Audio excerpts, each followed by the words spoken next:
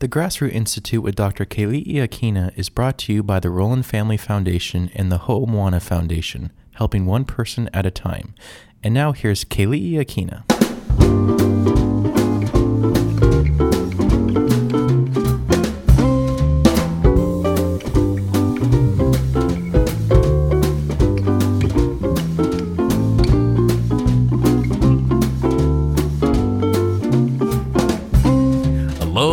Everybody, and welcome to the Grassroot Institute. It is Monday, August the 15th. I'm Keli'i Akina, president of the Grassroot Institute. And as you know, here on Maui, we always love to say, Maui no ka'oi. Maui's number one in terms of people, places, beauty, and now free market radio. I'm here with Joe Kent, vice president of research at the Grassroot Institute. Aloha kakahiaka. Good morning, Joe. Good morning, and welcome to Maui's only show dedicated to individual liberty, the free market, and limited accountable government. We've got a great lineup for you. Today on the program, we're going to answer the question, why is it so difficult to get water in upcountry Maui?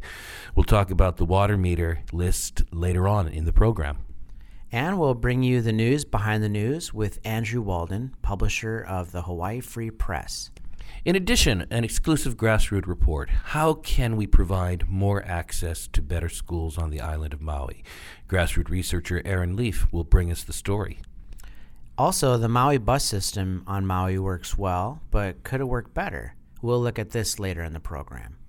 And as we know, the Maui hospital transition is a good thing for Maui's people. But there are still so many obstacles in the way. We'll talk later with Tom Yamachika of the Tax Foundation of Hawaii and learn more. And Hawaii fisheries have hit the limit for catching big-eye tuna. But why does Hawaii keep overfishing its waters? We'll learn more with Grassroot researcher Andy Slaven. And as we do every week, we'll listen to another adventure in the life of Jonathan Gullible, a free market odyssey, and we'll talk with author and economist Ken Schoolland. Well, to kick things off, water on Maui is hard to come by, especially if you live in upcountry. 1,900 applicants have been waiting to get hooked up to the county water system. Why is it taking so long? Grassroot research director Joe Kent will bring us the story. Getting water on Maui isn't easy, especially upcountry. Almost 1,900 applicants have been waiting for years, often decades, to get hooked up to the county water system. This means that they don't have county water, and many must collect rainwater instead. Others are simply unable to build on their property because they need to have a connection to the county water system before their building plans are approved. Bobby Patnode will need to wait at least 18 years before she'll be approved for a water meter. And my meter originally was intended so that I could bring my mother, who just turned 90, over to the island, and she will not be alive in 18 years. So that isn't going to work. I do have a couple sons who are already working the land, and hopefully in 32 years we'll have meters for them. The Maui Water Department says that the reason it's been so slow is not because of a lack of available water, but instead because of a lack of public sector engineers to do the paperwork. Jace Miyabuchi is the only engineer in the water department working on the list. He alone must go through mountains of paperwork, building plans, and research for each applicant. The process can take approximately 1 to 2 weeks per application, according to Miyabuchi. And approximately how many do we get done in a month? Maybe like 5 a month, maybe. Councilmember Gladys Baisa said, I feel frustrated. I've been here almost 10 years. I lived this water meter thing. I'm on that list. I'm in the 700 somethings. I think it's 769 or something like that. And I'm going to be dead before we get a meter because I'm not going to live that long. I doubt it. The county has attempted to hire more engineers, but there are simply no engineers applying for the position, according to Dave Taylor, director of water supply. There is not a single person from outside who applied. So all that's going to happen through the county is we will probably hire somebody for this job, which will create an opening either in our department or a different department, and so on and so forth. Outsourcing the work to private engineers would require a change in the law regarding public employee union contracts. Mr. Taylor said, We're not allowed to outsource work that has been historically done by union employees. In addition, projects approved by the Water Department must also have proper infrastructure in place, which can take a long time to organize. Finally, the water list itself is subject to law, which prevents jumping around the list or grouping similar projects. A project that can be finished in one day must wait for the applicant in front of him, who may take 3 months. The list saying 1, 2, 3 is not necessarily geographically linked to where the greatest need is. And that creates the dilemma of what should we do first. If there was some direction on that, I would be more than happy to implement a upcountry pipe upsize program if there was some criteria about what should be first. During testimony, Bobby Patnode said, To me, as a person sitting there up on Crater Road waiting for my meter, to me it feels like the whole problem we have is the list.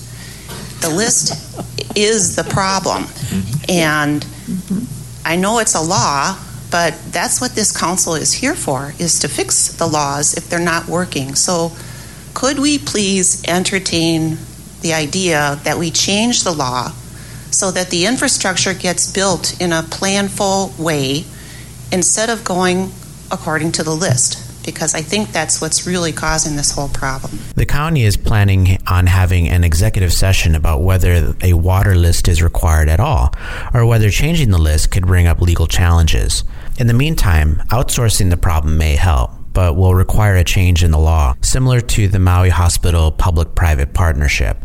This kind of change may take years to initiate, but it could benefit many locals on Maui who have been waiting for decades to get a drop of water. For the Grassroot Institute of Hawaii, I'm Joe Kent.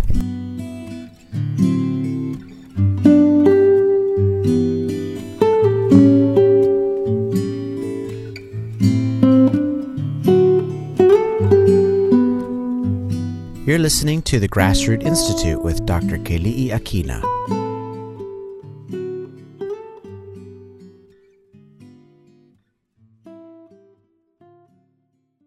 In every news piece, there is a story behind the story. Andrew Walden has been finding the truth behind the news. We're going to talk with him today. He's the publisher of Hawaii Free Press. Well, we've been watching the privatization of Maui Memorial Hospital. The state legislature and the governor made the decision to allow the private sector to take over its labor operations, thus saving the hospitals. But this has been a long and thorny road. We should have been seeing all operations up and running under Kaiser by now, but that's not taking place.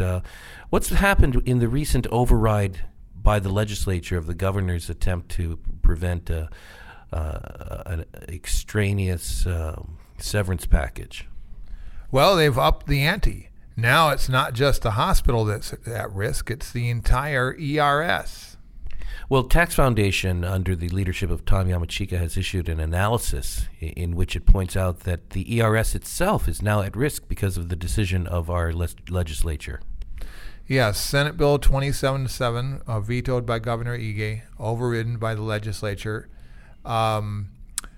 basically mandates that the governor provide an illegal deal that would violate the IRS code.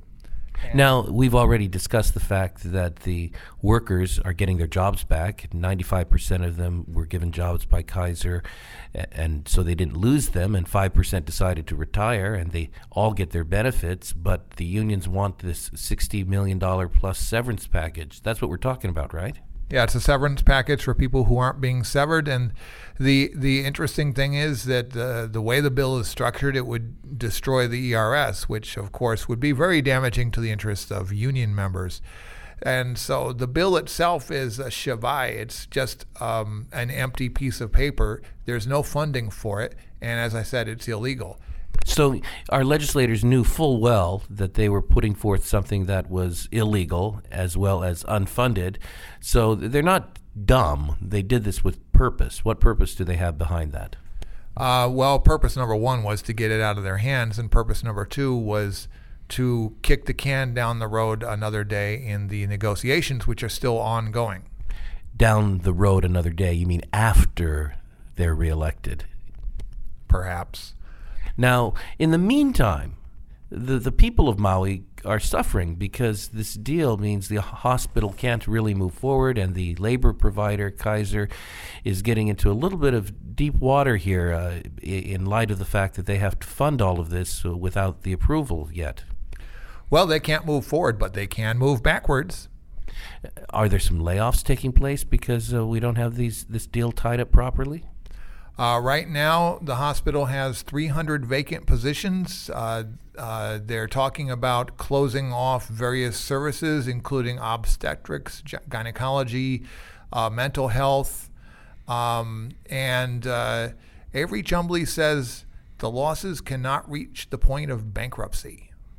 Now, who's Avery Chumbley?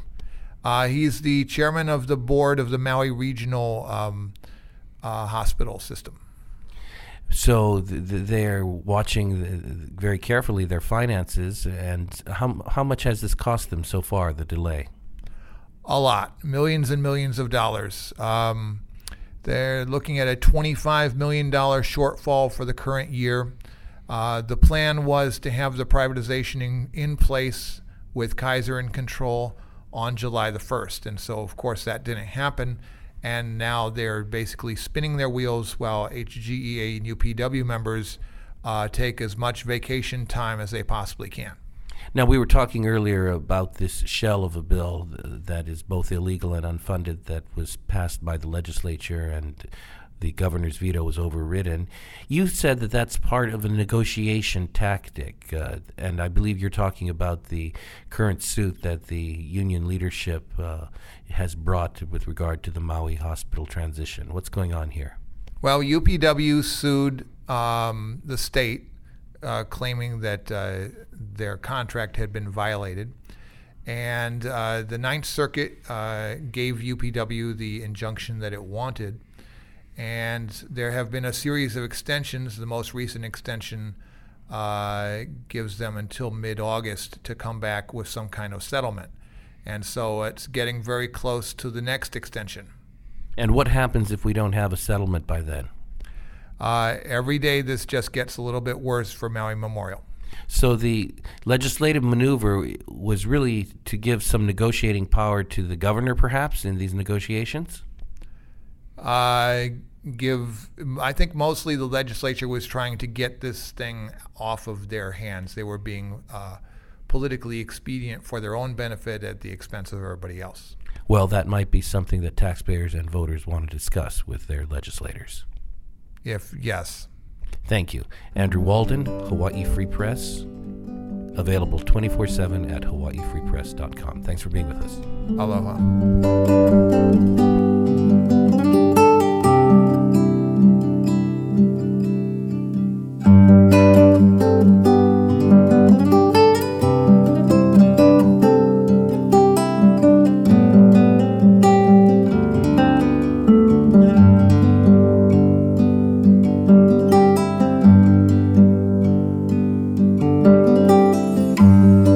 Listening to the Grassroot Institute with Dr. Keli'i Akina.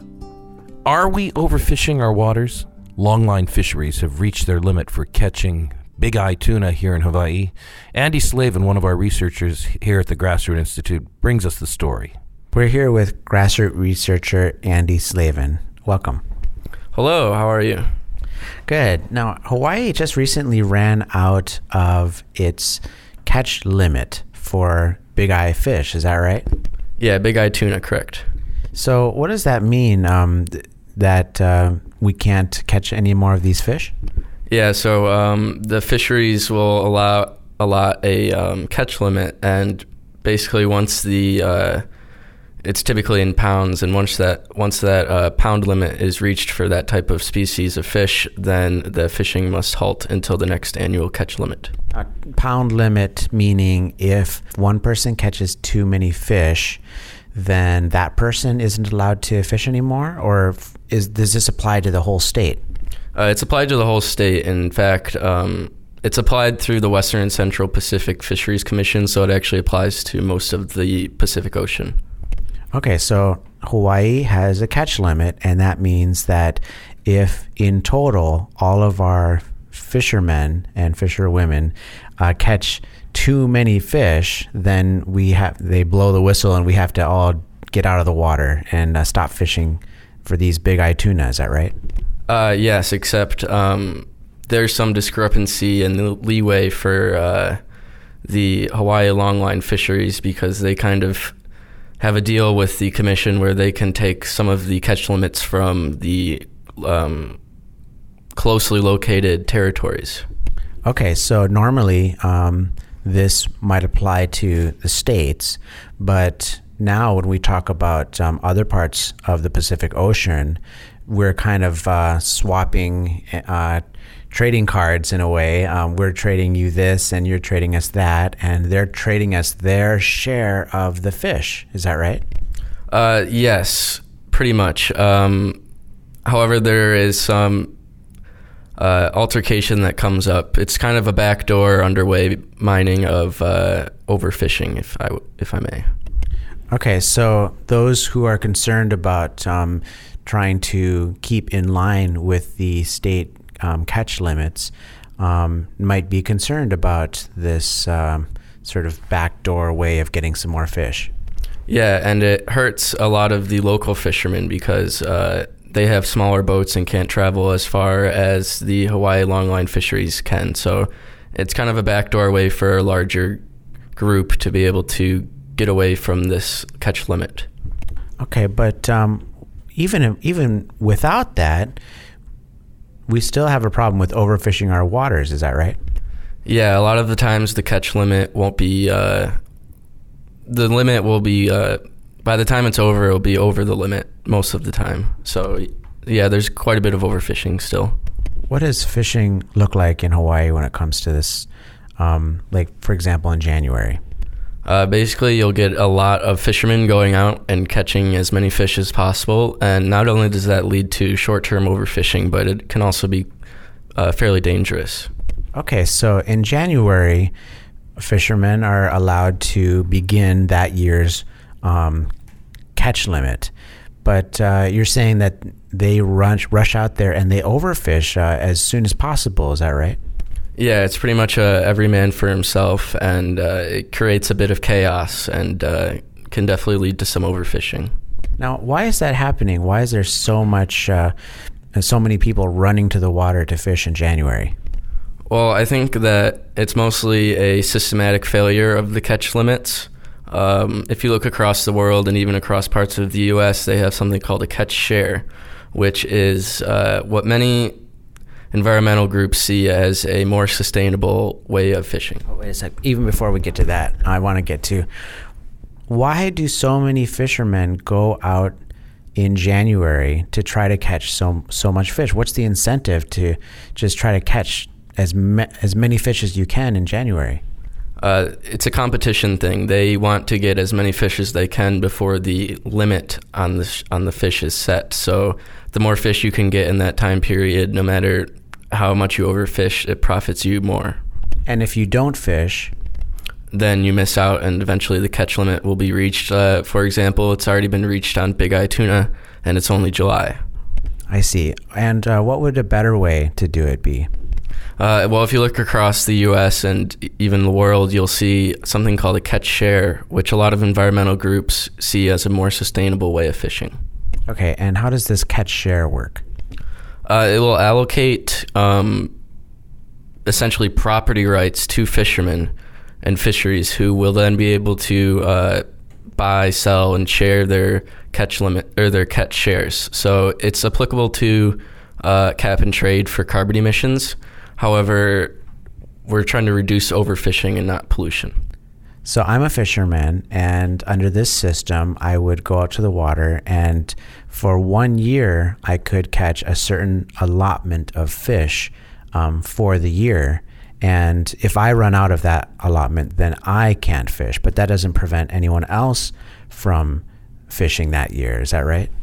Yeah, it's a more stable system that would allow fishermen to safely go out, and they're guaranteed that amount of fish. So they're not everyone is rushing out at once or overfishing immediately before the catch limit is hit. It's very sustainable.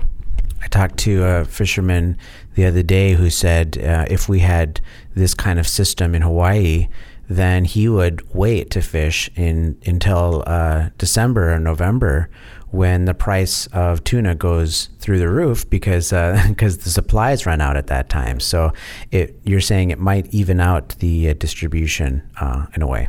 Yeah, you could see more stable prices, and for fishermen, it allows their business interests and aligns that with long-term stability because they are tied to that ecosystem and they need it to survive, essentially. So you're seeing a more stable version, which would possibly stabilize prices as well.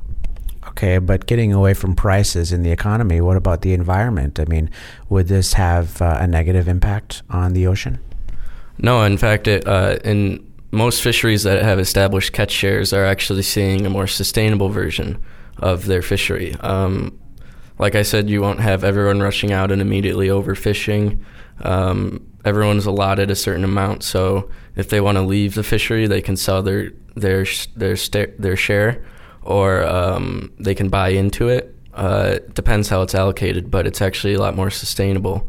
And assuming that the environmental factor is a big problem currently, where we're overfishing our waters in January and February and March, having a more even distribution might replenish the supply of fish, because now you have just more fish in the water all the time.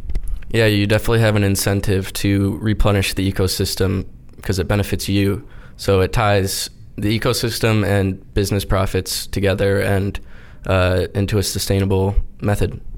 Okay, and what do environmental groups that you've talked to think about this?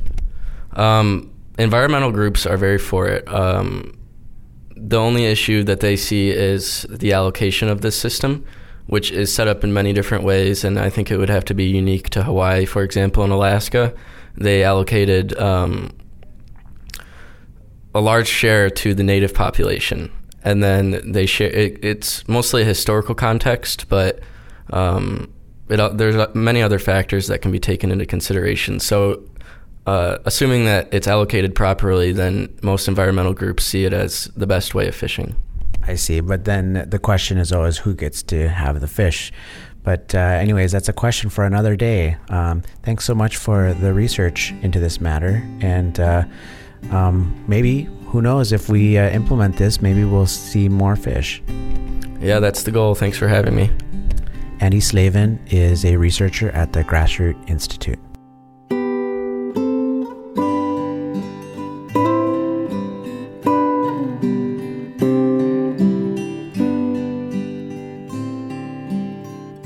You're listening to the Grassroot Institute with Dr. Keli'i Akina.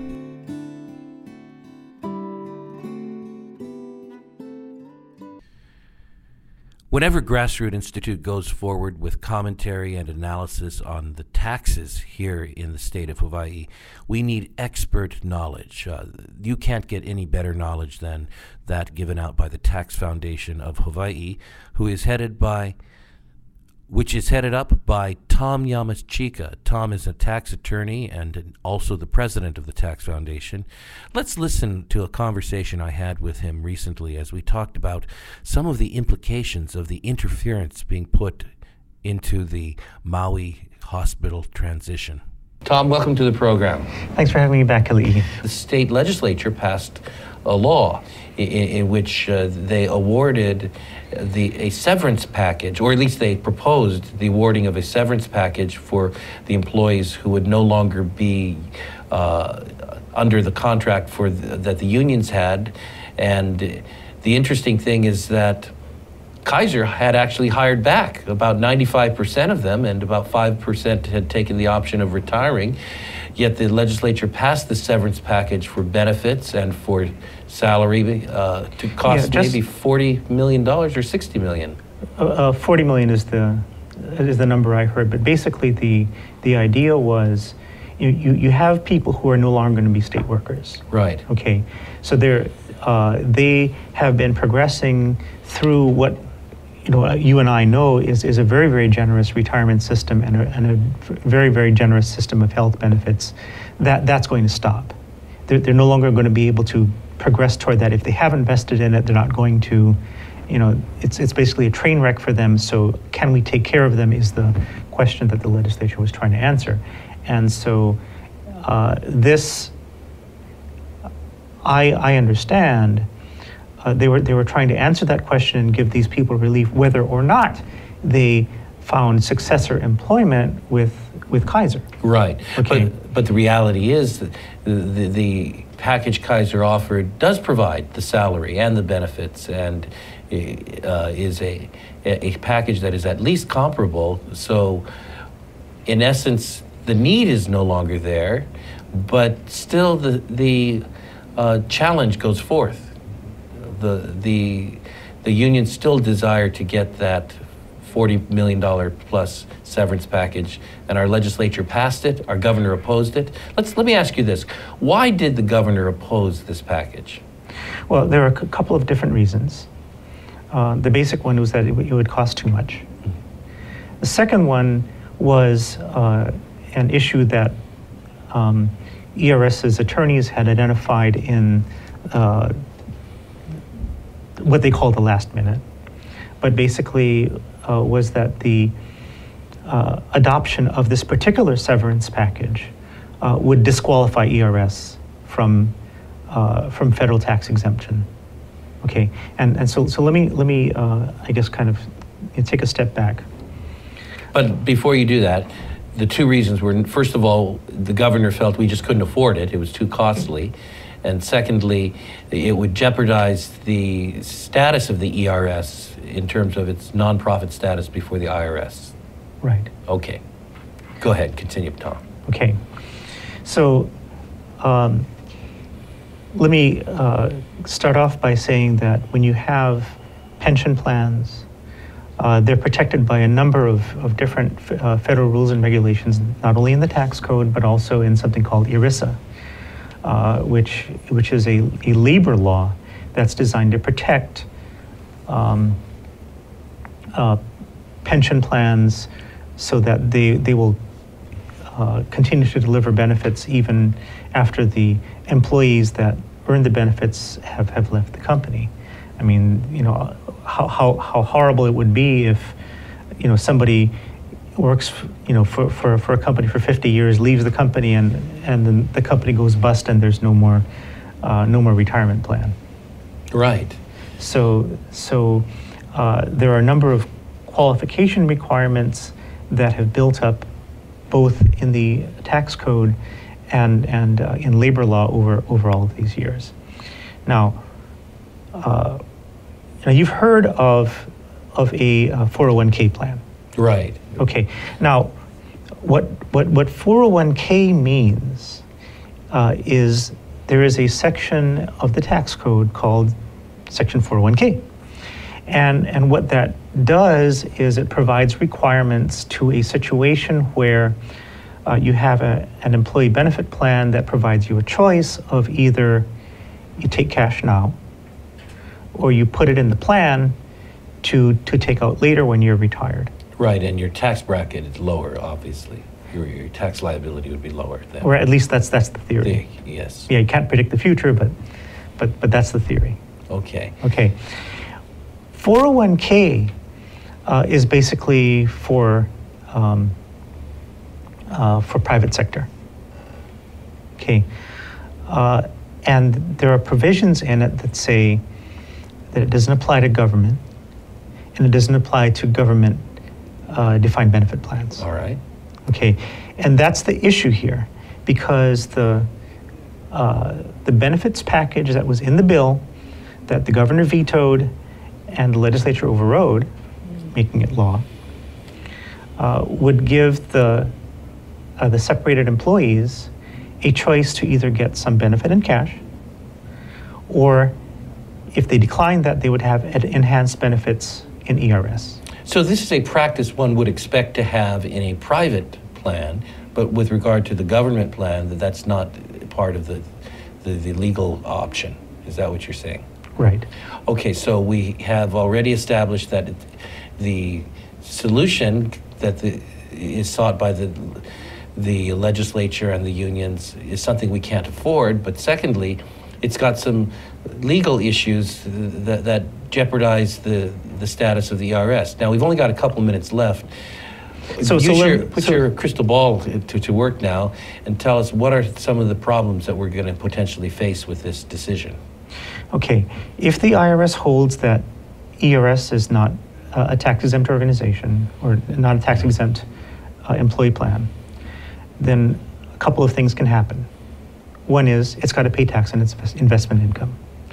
In taxable year 2014, or fiscal year 2014, it made $2 billion. And that's just 1 year. That's 1 year. So we would go back and be held liable for the taxes due on the investment income of the fund. That could be exorbitant. I mean, that would be incredible. Yeah, I mean, the tax on $2.1 billion is in excess of $800 million.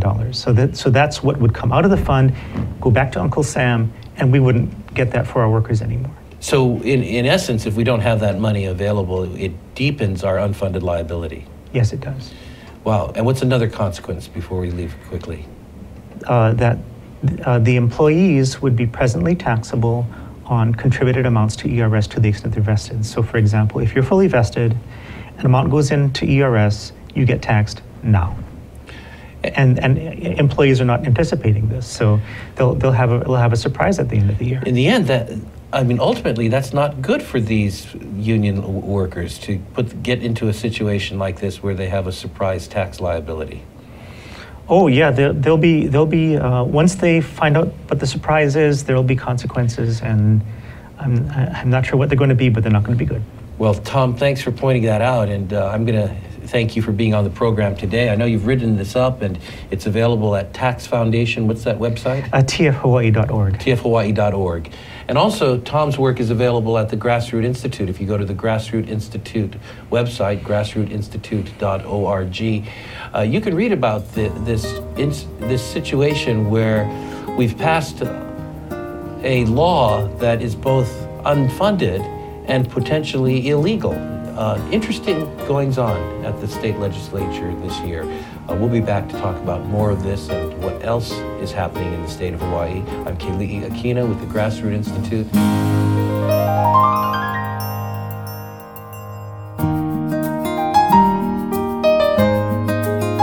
You're listening to the Grassroot Institute with Dr. Keli'i Akina. In a free society, we need to be able to make choices, and one of those most sacred choices is how our children are to be educated. Wouldn't it be great if you could send your child to the school or program of your choice rather than the government's?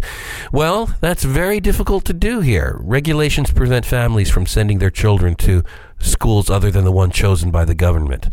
But what happens when more choice is opened up? Aaron Lief, a researcher at the Grassroot Institute, lets us know. We're here today with Aaron Lief, a researcher at the Grassroot Institute. Welcome, Aaron. Hi, thanks for having me. You did some research on a new model that would help a lot of students in Hawaii. How does that model work? Well, they're called education savings accounts. And to understand how they work, first you have to understand how the DOE funds the schools right now. Okay, so we're talking about money. This is all about money for education. Exactly. Okay, so how does the Department of Education fund school currently? Well, currently there is a per pupil amount, which is $11,823. So if a student goes to a school, the school gets $11,823 for that student. Now, in the current system, if a student leaves the public school and goes into a private school, the school that they were going to is still going to receive that money. Okay, so currently, if I send my kid to a private school, my local school still gets the money, that my local public school still gets the money as if my kid were still going there when actually he's going to a different school. That's correct. Okay, and how is education savings accounts different? So education savings accounts make that money available to parents by putting it into a restricted use savings account, which means that it can only be used for educational purposes. But outside of educational purposes, there's not a lot of limits. It can be used for private school, tutoring, educational therapy, home-based learning, any educational good or service. Okay, so instead of the money going to the school, it goes to the parent. And the parent can spend it on many different types of education that they choose. That's right. Okay, so what about people who say, well, then this is taking money away from public schools, maybe that desperately need a lot of this money? Well, the beautiful thing about education savings accounts is that in Hawaii, they could actually help fund the DOE. Okay, so how is that? If the money goes to the parents, then how could that help fund the DOE? Well, as I mentioned earlier, the per pupil funding is $11,823 per student.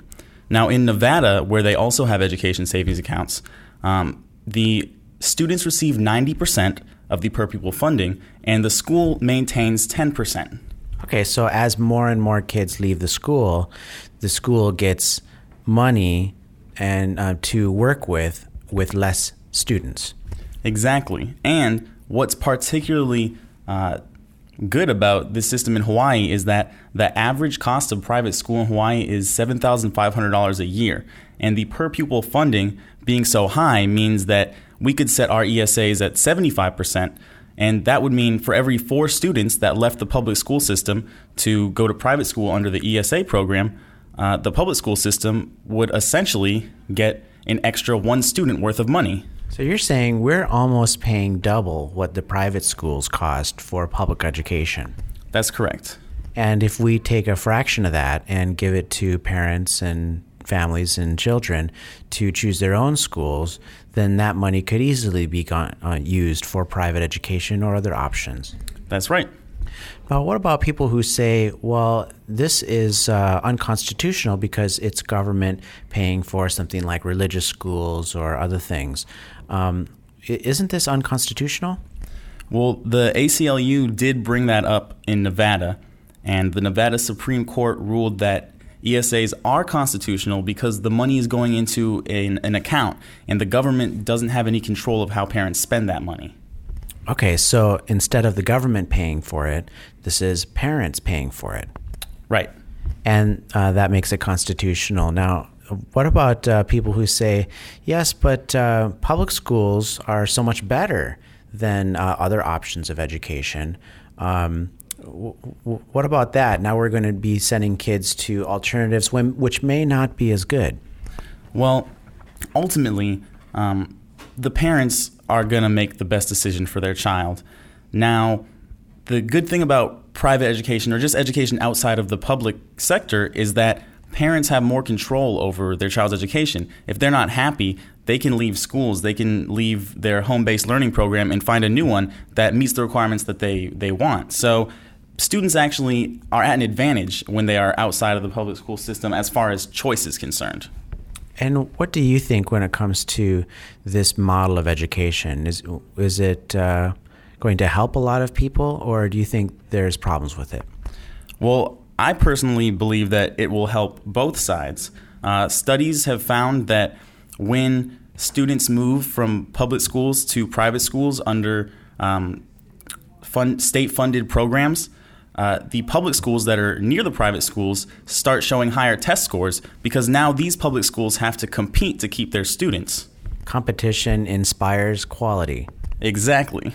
And we're seeing quality go up as children and students leave the public school, and there's a lot of competition going on. Did you see any success stories yet in the states that have adopted education savings accounts? Well, so far in the states that have adopted education savings accounts, 4 out of the 5 are mostly for special needs, and Nevada's started very recently. But as far as the special needs students are concerned that are under the education savings accounts programs in the other 4 states, it's only been success.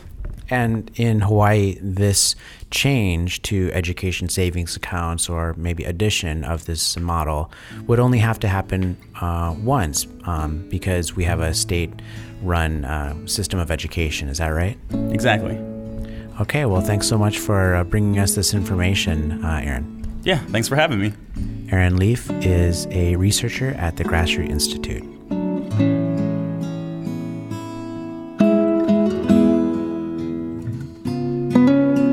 We're going to to take a short break. We'll be back with the Grassroot Institute with Dr. Keli'i Akina.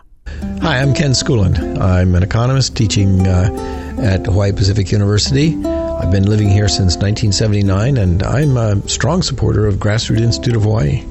I support the Grassroot Institute of Hawaii because they're the only ones that have a really independent eye as a watchdog against the legislature on public policy, keeping a careful watch on the public officials, looking out for the consumer, the taxpayer, the business person in Hawaii, to see to it that there's a respect for individual rights in the islands.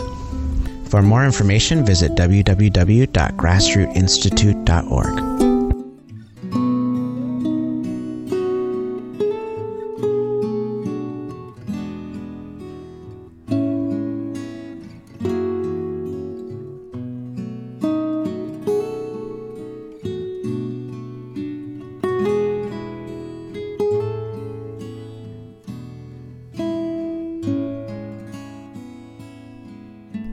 We're back, and you're listening to the Grassroot Institute with Dr. Keli'i Akina.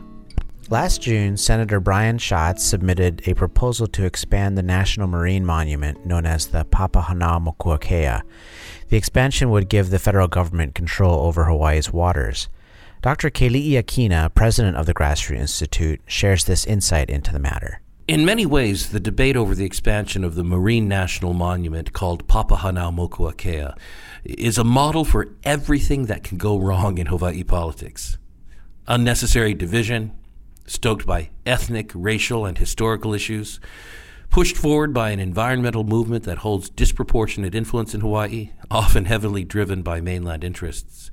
Then, struggling to make themselves heard above the chatter are the small businessmen and women and families that will be most affected, in this case, Hawaii's fishermen. Senator Brian Schatz has asked the president to quadruple the size of the monument, which would make it the largest protected marine area in the world. Schatz has secured the support of the Office of Hawaiian Affairs by endorsing a proposal that includes special access to Native Hawaiians and gives OHA, quote, co-trusteeship, whatever that means. The proposal is sure to find strong support in Washington, D.C., where the environmental lobby is strong and OHA is experienced in advancing its own interests. Unfortunately, the longline fishermen who will see the exclusive economic zone, what we call the EEZ, around the greater Hawaiian island cut by more than 50% don't have the same lobbying power in the nation's capital, although Grassroot Institute is there working to educate Congress on this issue.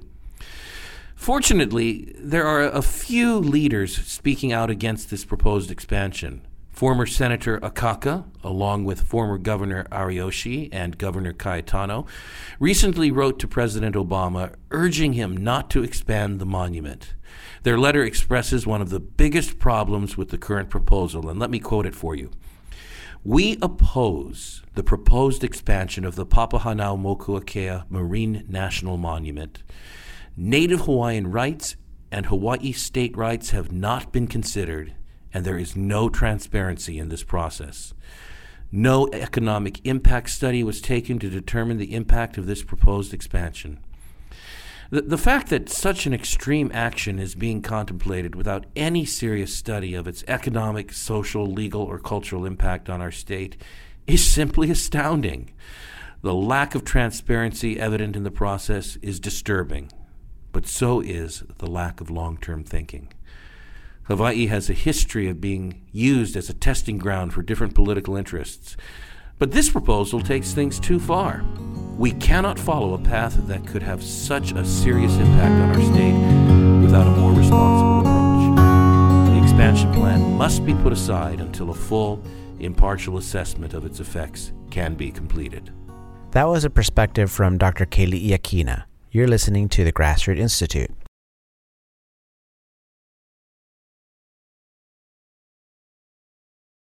You're listening to the Grassroot Institute with Dr. Keli'i Akina. My friend Ken Schoolland is one of the leading educators in free market economics. So whether you're a child or an adult, you'll learn a lot from his wonderful book, Jonathan Gullible, A Free Market Odyssey. That's available online. We'll tell you how to get it later on. But first, let's listen to Chapter 2.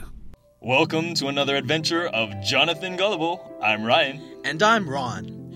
As you may recall, we last left Jonathan Gullible on a remote Pacific island after his boat was blown far off course by a terrific storm. Eager to learn about the inhabitants of this island, Jonathan wandered toward a town and noticed a well-dressed man kneeling in the street, trying painfully to shuffle along on his knees. Jonathan offered a helping hand, but the man brushed him aside, saying, "No, thank you. I can walk okay. Using knees just takes some getting used to." You're okay? But why don't you get off your knees and walk on your feet? It's a minor adjustment to the tax code. The tax code? What's the tax code have to do with walking? Everything. The tax code has recently been amended to level the field for people of different heights. Level the field? Please stoop over so I don't have to shout. Thank you. You see, the Council of Lords has decided that tall people have too many advantages. Advantages of tallness? Oh, yes.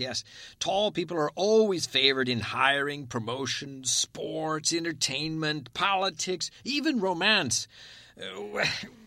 So the Lords decided to level us with a stiff tallness tax. So tall people get taxed? We're taxed in direct proportion to our height. Did anyone object? Only those who refuse to get on their knees. So you walk on your knees just for a tax break? Sure. Our whole lives are shaped to fit the tax code. There are even some who have started to crawl. That must hurt. Yeah, but it hurts more not to. Only fools stand erect and pay the higher taxes. So if you want to act smart, get on your knees. It'll cost you plenty to stand tall. So ends another bizarre episode in the life of Jonathan Gullible. JonathanGullible.com. Ken, that is such a delightful story. Every time I hear it, I chuckle, but then I start to cry when I realize what's going on. How did you get the idea to write about the tall tax? I was having a conversation with an accountant one day, and it wasn't much of a conversation. It was just how he was recounting the tax code to me and how it shaped his life. And I thought, my gosh, there's nothing much that this guy does that isn't dictated by the tax code. Well, they reduce your taxes here and do this. And I thought, well, my gosh, people really do respond an awful lot to that sort of thing. So he was not going to make any decisions in his life unless, of course, they went along with the tax code or he got some benefit. How common is it that taxes actually do shape behavior? Oh, it's pervasive. Every politician knows that by raising taxes on something, they can discourage behavior, and by lowering taxes or subsidies, allowing subsidies, they can encourage other kinds of behavior. They do it all the time. But consider what the hypocrisy is this. They put on a sin tax, for example, to discourage smoking, by a cigarette tax. But what are they doing with income then? They're discouraging work. They tax your interest on your savings. They're discouraging savings. All of these things are discouraging everything, but they feel fine doing it because they get inducements from people who want more tax encouragement and people who don't want. They want to punish their friends or their enemies and stuff like that. That sort of thing is all the time played in the political arena. There's certainly a pragmatic value to using taxes to shape behavior, but it raises some ethical questions, wouldn't you think? For example, who is it that should determine what is right and wrong and good and moral? And should it be our government trying to raise funds that actually determines what sin is and what it isn't? What are your thoughts about this from an ethical point of view? That's such a good point, Keli'i, because we all the time talk about being a free society and people being free to make their own decisions on their life. And yet, all the time, the government intervenes with the force of taxation to manipulate our behavior and shape it in a way that leaves us less free, and people a lot of times fall for it. They go for the inducements that are given, but it really makes us a less free society and leaves us in the hands of politicians who we always say we didn't want to have that kind of control. In fact, that's why this country was founded, to be independent of political leaders and to have pursuit of our own lives. We're telling the world about this, and yet we behave with a tax code that's so complex and onerous that it's hard to really think of ourselves as free people anymore. The impact of taxes on our lives and the way it shapes behavior, as illustrated in your story of people being willing to crawl around on their knees rather than pay the tall tax, it shows the real power that the government has in order to shape behavior or threaten people.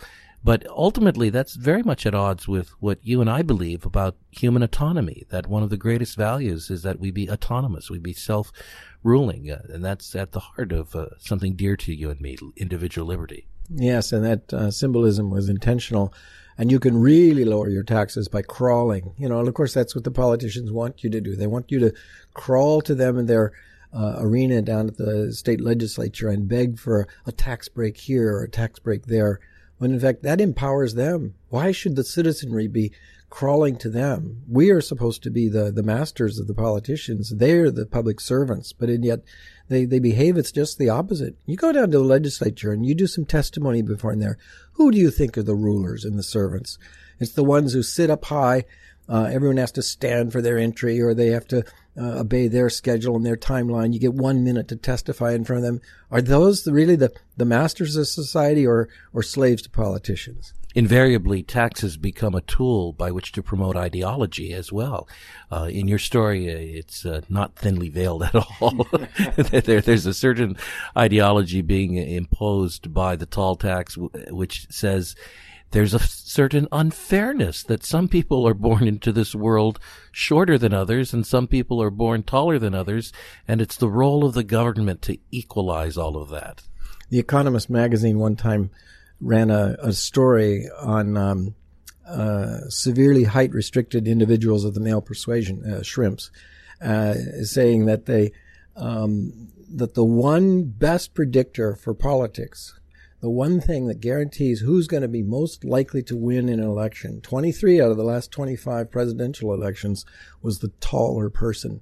So people do have a preference for tallness. Women towards their mates, people in hiring, people in promotions. It's kind of a natural thing that people tend to prefer tall people over short people. So of course it's in the political arena to say, well, we're going to equalize that. We're going to tax someone who's taller than another, which is like saying we're going to tax somebody who works harder, and we're going to tax somebody who is more innovative, and to equalize it with people who are working less hard or with less innovation. Ken, the creative story of the toll tax comes from one of the chapters in your book, The Adventures of Jonathan Gullible, A Free Market Odyssey. And in the commentary edition, you've selected a quote from Franklin Roosevelt, though you give a caveat there that he may not be the favorite person you quote. But in any case, let me read that.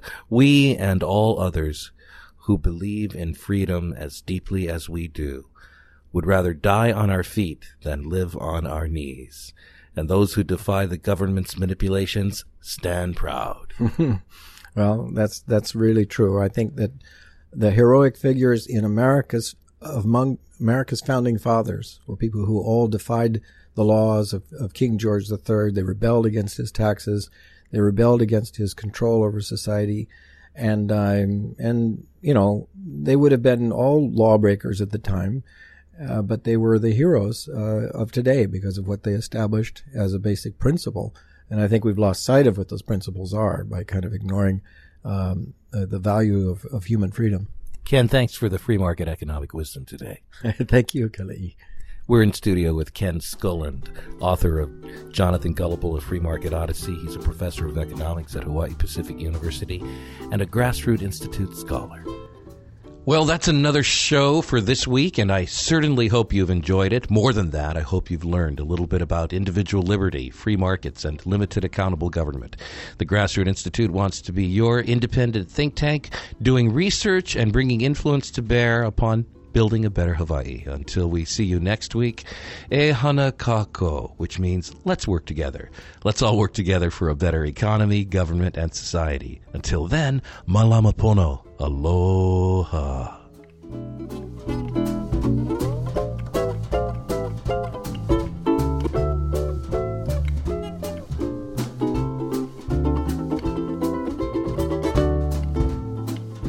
You've been listening to Grassroot Institute of Hawaii with Dr. Keli'i Akina. Join us every Monday at 7 a.m.